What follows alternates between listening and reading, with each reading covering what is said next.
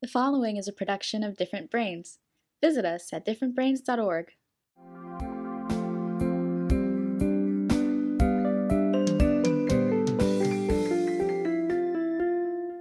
Hi, I'm Dr. Hackey Reitman. Welcome to another episode of Exploring Different Brains. And today we've got from the NDSS, the National Down Syndrome Society, we got their big boss, the CEO, Candy Picard, and the Margot Rondeau, who's in charge of their health and wellness and education. And she's going to say the right title. Why don't you guys introduce yourselves properly here? Excellent. Well, good morning. Thank you for having us with us. So I am Candy Pickard. I'm the president and CEO of the National Down Syndrome Society. I've been with NDSS about 6 years now. I just celebrated 6 years in June. And really got involved with NDSS after the birth of my son, Mason, who's 9 years old, and really felt a drive to do something bigger and something for him. And so I've been fortunate to kind of really learn a lot about NDSS and stepped into the role of president a couple of years ago, and excited to kind of take the organization to the next steps. Well, that's great. Margot, you're up. Hi, good morning. Thank you so much for having us. My name is Margot Rondeau. I am the Senior Director of Health and Wellness at NDSS. Like Candy, I'm also the mom of a child with Down syndrome. I was involved working in health and wellness for individuals with ID, actually when I had my daughter. And after she was born, decided that I wanted to move on over to NDSS and focus on Down syndrome. Well, it all comes around, doesn't it? Don't we wish that we could get the whole world as invigorated about neurodiversity as all of us parents are, you know? Candy, let me start with you because you're the big boss, okay? You're the capo di tutti frutti here, all right? And you weren't when I spoke at the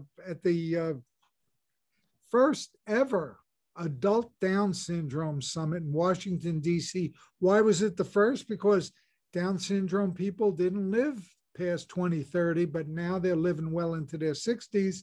It's a whole new bag. I think what's really, and I appreciate the time here too, NDSS is really, we were founded by two parents, right, who really just wanted more resources and opportunities for their daughter, Carson. And today we're still really focused on doing just that, really recognizing those gaps that our families need and their families experience, and really kind of looking at what resources, but also what advocacy initiatives we have to fill them. And so, for us, we're really looking at the lifespan of an individual with Down syndrome. And as you mentioned, our population is living longer now. They're living into their 60s and 70s, where in the 80s, they were living until 25. And I think it speaks a lot to not only the work that NDSS is doing, but what other organizations and early intervention and a lot of those pieces are bringing to our community. And so for NDSS, we want to continue to kind of support, and we've really focused on 3 different areas of programming, and that's resources and support, policy and advocacy, and then community engagement. And so we really look at our programs like the Buddy Walk and the Adult Summits and our galas. Those are what help us raise the funds to do the work that we do on Capitol Hill, and to be able to provide the resources like the Adult Summit and our Aging and Alzheimer's guides and a lot of different things that families need. But what's really interesting for us, and being that you were at the first Adult Summit with us, is we're really tapping into an area of families that I think felt left behind. And I think that it's really interesting for us to be able to hear these stories of families that are saying, it's so great for you guys to be talking about aging and end of life and Alzheimer's and all of these different experiences, because they've kind of felt in the dark. And for us, it's really important for us to make sure that, as many resources as we provide for pre and postnatal families and caregivers, we want to be sure that we're providing for our adult population as well. Really, it's all about the cute little kids with autism and the kids with Down syndrome. Well, guess what? The kids turn into adults, and what are we doing? That's where we talk about the things we'll get into later that you're tackling so well, not just the health and overall well-being, but things like employment, civil rights, and so on, which brings us up to Margot Rondeau, because you are kind of in charge of all that stuff. And you let Candy take all the credit, which we appreciate. We do. They all do. My whole team does. And I really appreciate that too sometimes, right? They do all the work. Luckily, I'm not in charge of all of that.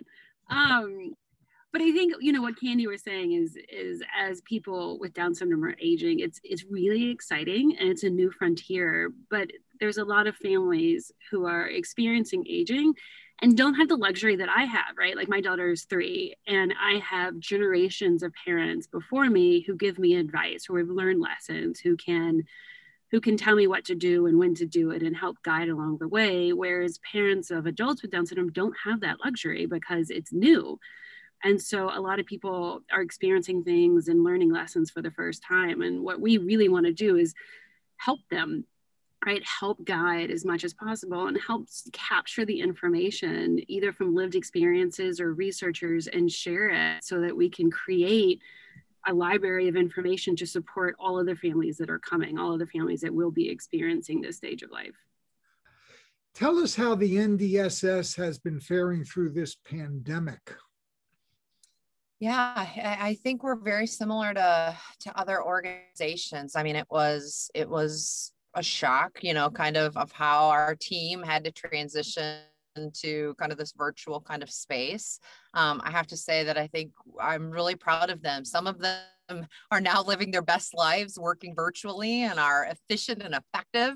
We're trying to kind of start to navigate a little bit more. And I'm in DC today and meeting with Margot, trying to kind of, start to kind of have more of these in-person opportunities for us. But I think as an organization, we had to transition our National Buddy Walk, program to being virtual and supporting our affiliates and Buddy Walk organizers with different types of materials and trainings to be able to kind of shift, to be able to do that virtual format. We did a virtual gala this year. It was a lot of virtual pieces, which the world has done. But I think even as our families navigated this, education was such a huge topic for us that we had to really help them kind of figure out school situations and how we empower families and our affiliates to be able to jump on a webinar and learn a little bit more about the IEP process or resources on therapies and different pieces like that. Because even, for me and my son, he's in 2nd grade, half the school year was virtual, and it was probably the most difficult challenge that we had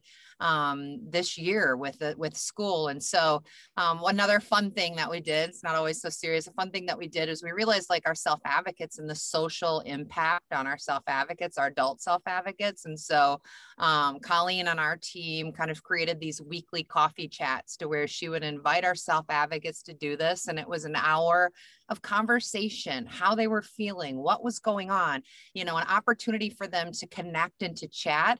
And then they had other conversations about their favorite Halloween costume, right? And went into a lot of fun pieces in that sense. And so that was a great way to kind of bring our community together. But, I think that what we realized in all of this, and now that we're kind of slowly starting to kind of navigate this process of trying to do some in-person events, is realizing like, I think we've reached more people as an organization with some of these virtual formats, and it's something that we want to continue. Not everybody can come, to the Adult Summit in wherever the location may be, or to the New York City Buddy Walk, and how do we provide that platform from a virtual format that makes families and caregivers and all the groups, right, feel like they're still part of the work that we do and how we're celebrating our community.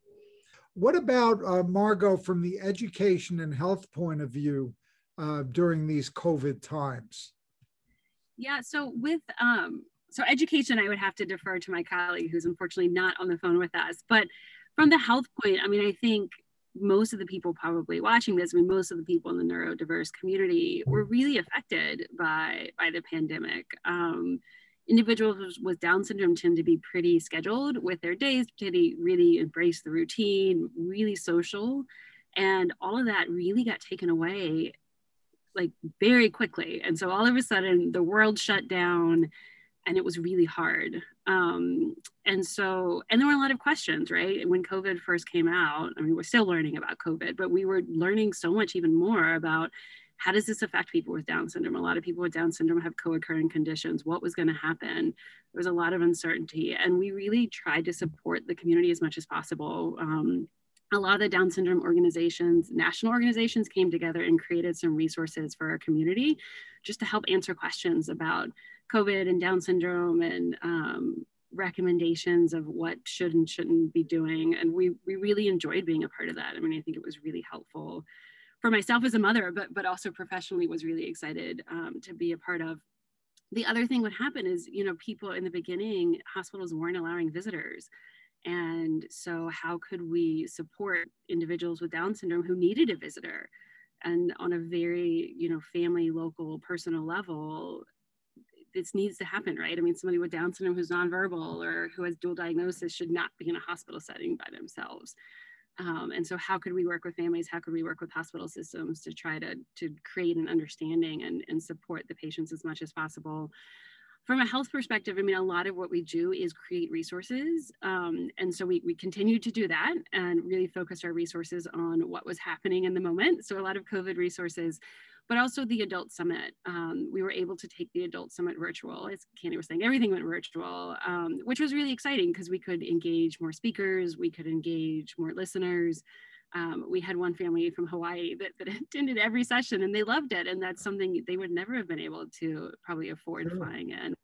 And we learned some great lessons along the way. So as we go forward with the Adult Summit, what ways can we continue to engage and what ways can we continue to offer the information to everybody, not just the people who have the ability or the finances to travel? Talk about educating the Down syndrome community as well as the global population on health topics as it relates to Down syndrome. Yeah, so that's a great question. And I mean, we've recently created some guiding principles for the health team. And I think two that really stand out is the diversity of, you know, as we were talking before, that individuals with Down syndrome are so diverse and their needs are so diverse. And how we reach people is you know, very diverse. And so we can create resources and put them up on the website and that will reach a sliver of the population, but not everyone, right? I mean, not everyone learns that way and not everyone has a computer and internet to access. And so we're really exploring how do we go beyond that?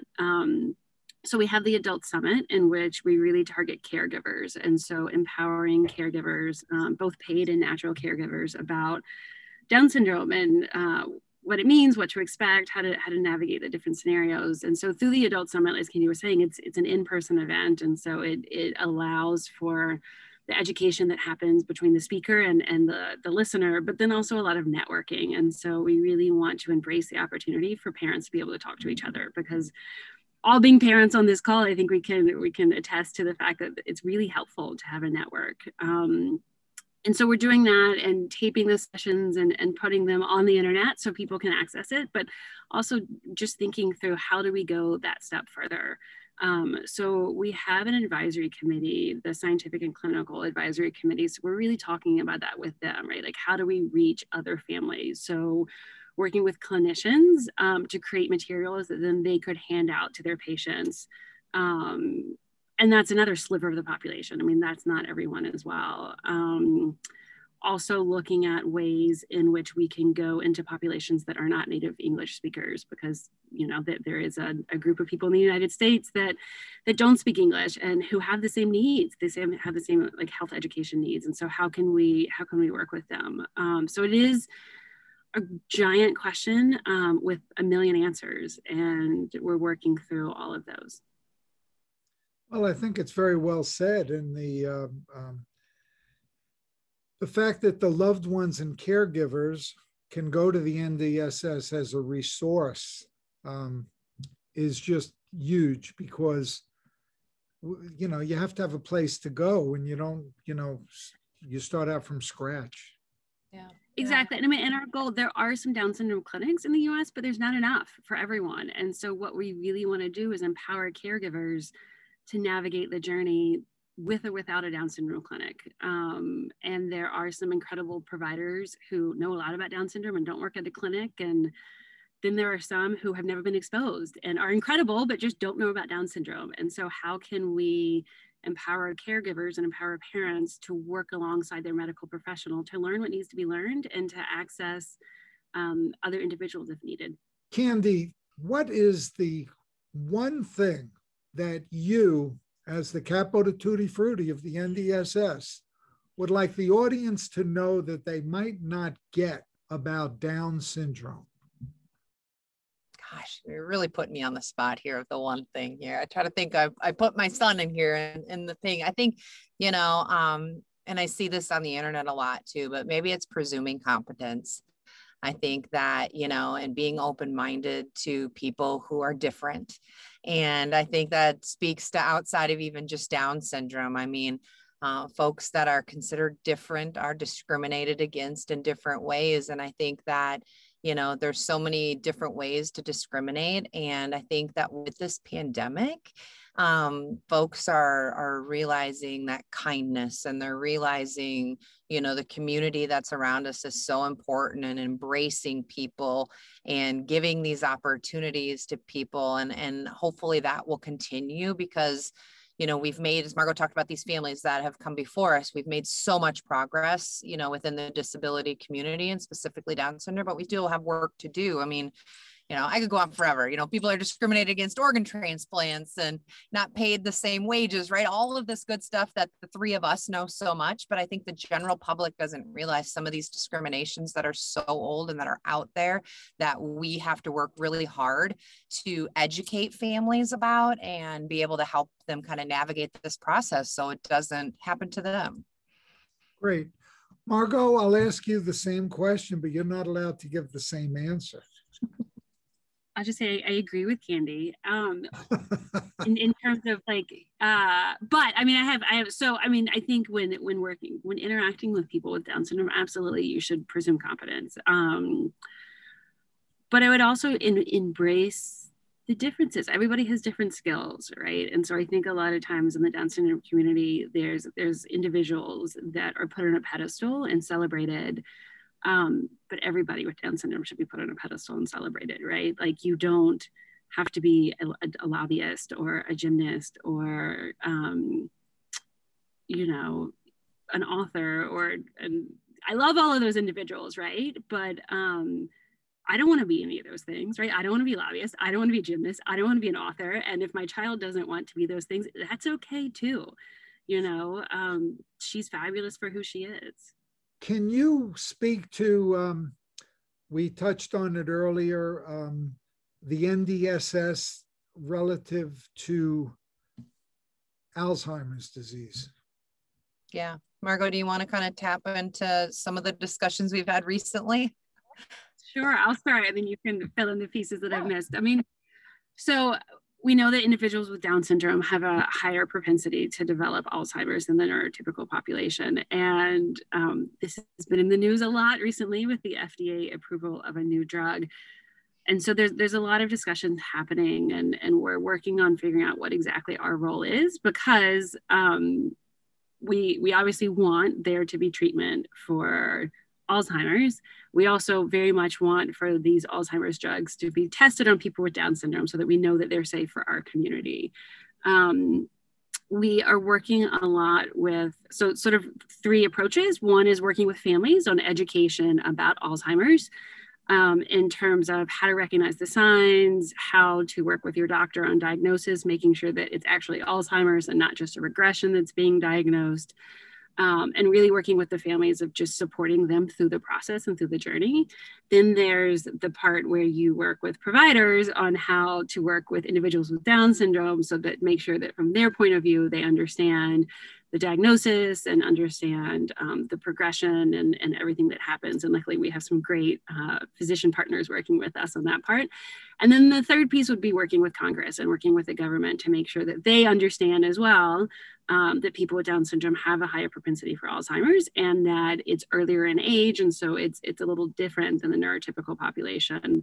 So making sure that any laws that are passed or any programs that are created include people with Down syndrome, because, if it's age-based, then automatically our population will be left out, just because it tends to happen a little earlier. So really with those three approaches, a lot of education, a lot of working together, a lot of trying to fill in the gaps and connect the dots that maybe aren't happening. Andy, what would you add to that? I was introduced to a family that there was a self-advocate that was very involved in NDSS prior to me. She was one of the first individuals who started and formed our self-advocate advisory board. She was the first person with Down syndrome to sit on our board. And she was young. She was in her early 40s, if I'm not, I don't want to speak out of line, but I believe she was in her early 40s. She was diagnosed with Alzheimer's almost 4 years ago, and she passed away last month. Like, the progression and the speed of this disease on our community it's fascinating to learn about, but it's also devastating, right? Like, it's devastating how quickly they got that diagnosis of Alzheimer's to where it was the end of her life. And so for us as an organization, as Margot said, I think it's educating and understanding the differences, right? Because we hear so much about regression versus Alzheimer's, and there's misdiagnoses that happen, or diagnoses. You're the medical, you tell me how to say that best. But, you know, I think that it's about education. It's about research. And I think getting people to understand research. I mean, we have friends, mutual friends, who have donated their loved ones' brains to help fund this research and understand more about, you know, Alzheimer's and Down syndrome. And it's a space that I think young families like Margot and myself are learning more about and trying to say, okay, is there different approaches that I can take with my loved one that could offset some of these early, you know, onset symptoms that sometimes come in our community? Because it's not always in the 60s. Sometimes it's in the 40s. Sometimes it's even earlier than that, from, you know, the research that I've read and our friends within the community that are sharing these stories. And so for us, it's working collaboratively as a community on how we can get this information into the hands of caregivers and parents and loved ones to be able to navigate this, because the correlation of folks that have Down syndrome that get Alzheimer's it's high. Well, Jimi Hendrix says it's approaching 90% now. I know. And I hate using that number, because it's as a parent, it's scary, right? It's scary to think that, okay, what if I pass away and Mason, how's my family or my caregiver for him? Like, how are they going to navigate this, right? When I think Absolutely. that, I mean, we were talking earlier about how people with Down syndrome are living longer than they've ever lived before. And that's really exciting. Yes. And sort of to be met with a pretty devastating disease is awful. And so, I mean, I have this hope that by the time my daughter hits that age, there will be a cure, there will be treatment, or there will be something. But that's my reality. That's not the reality of people living in it right now. And, you know, how can we support people who are experiencing it right now?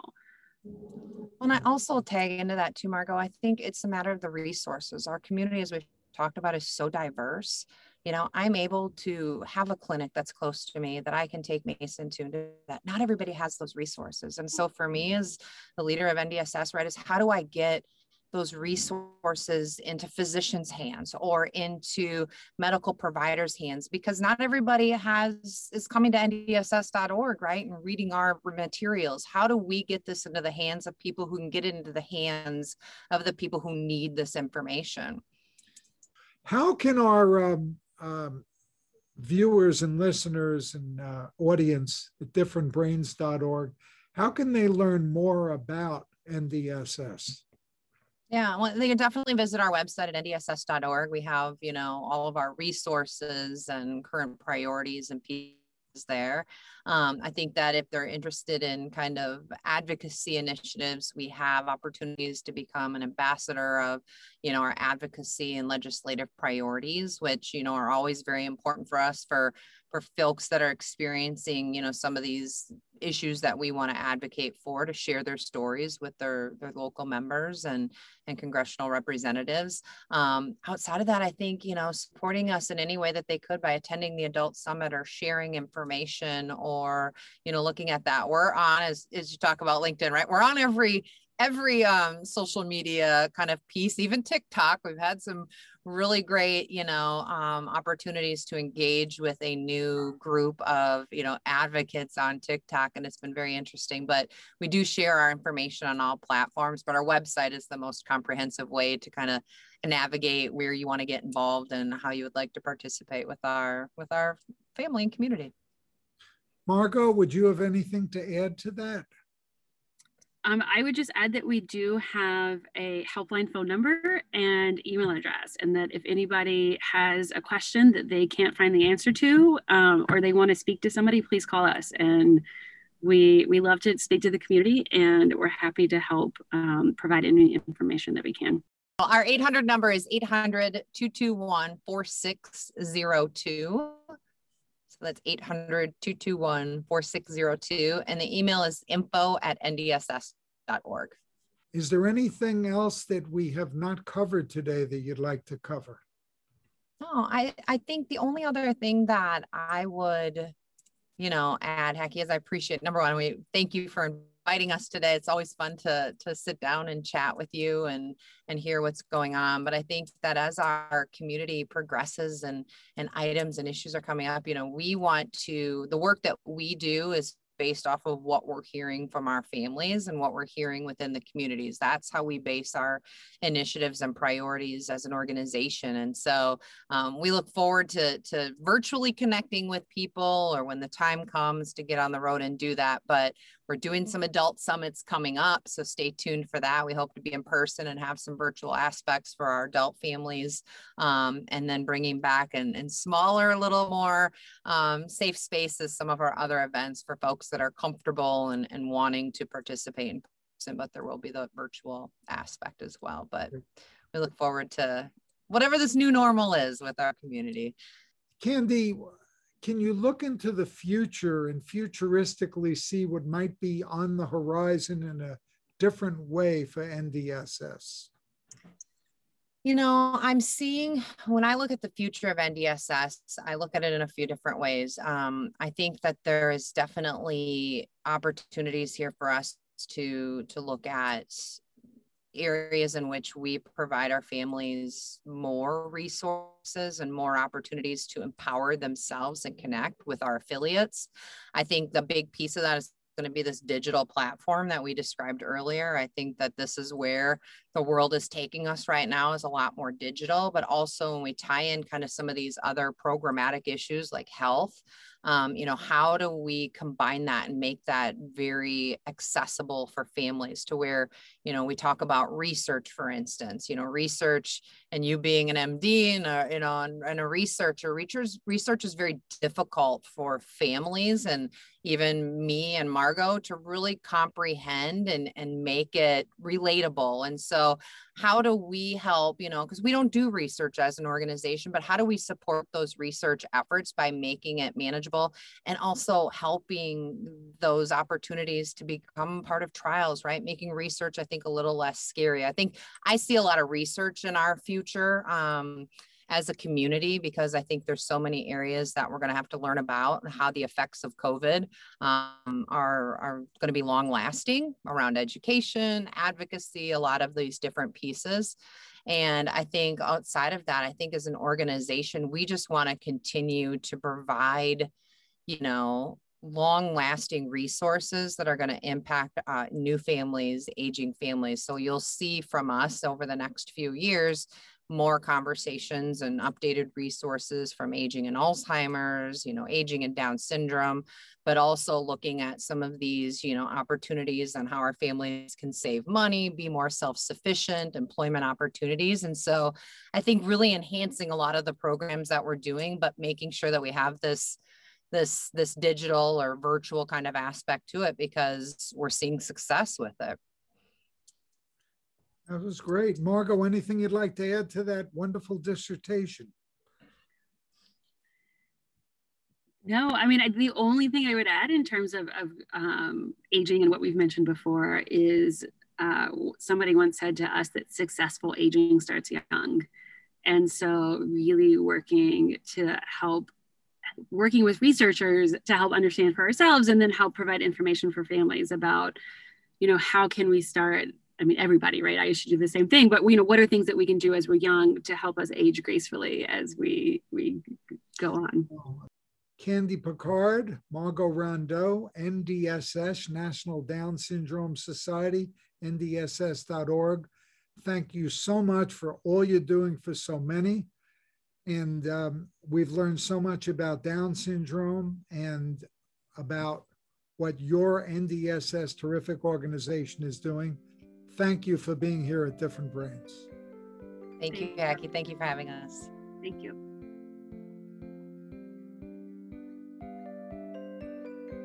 Exploring Different Brains is a production of Different Brains. Visit us at differentbrains.org.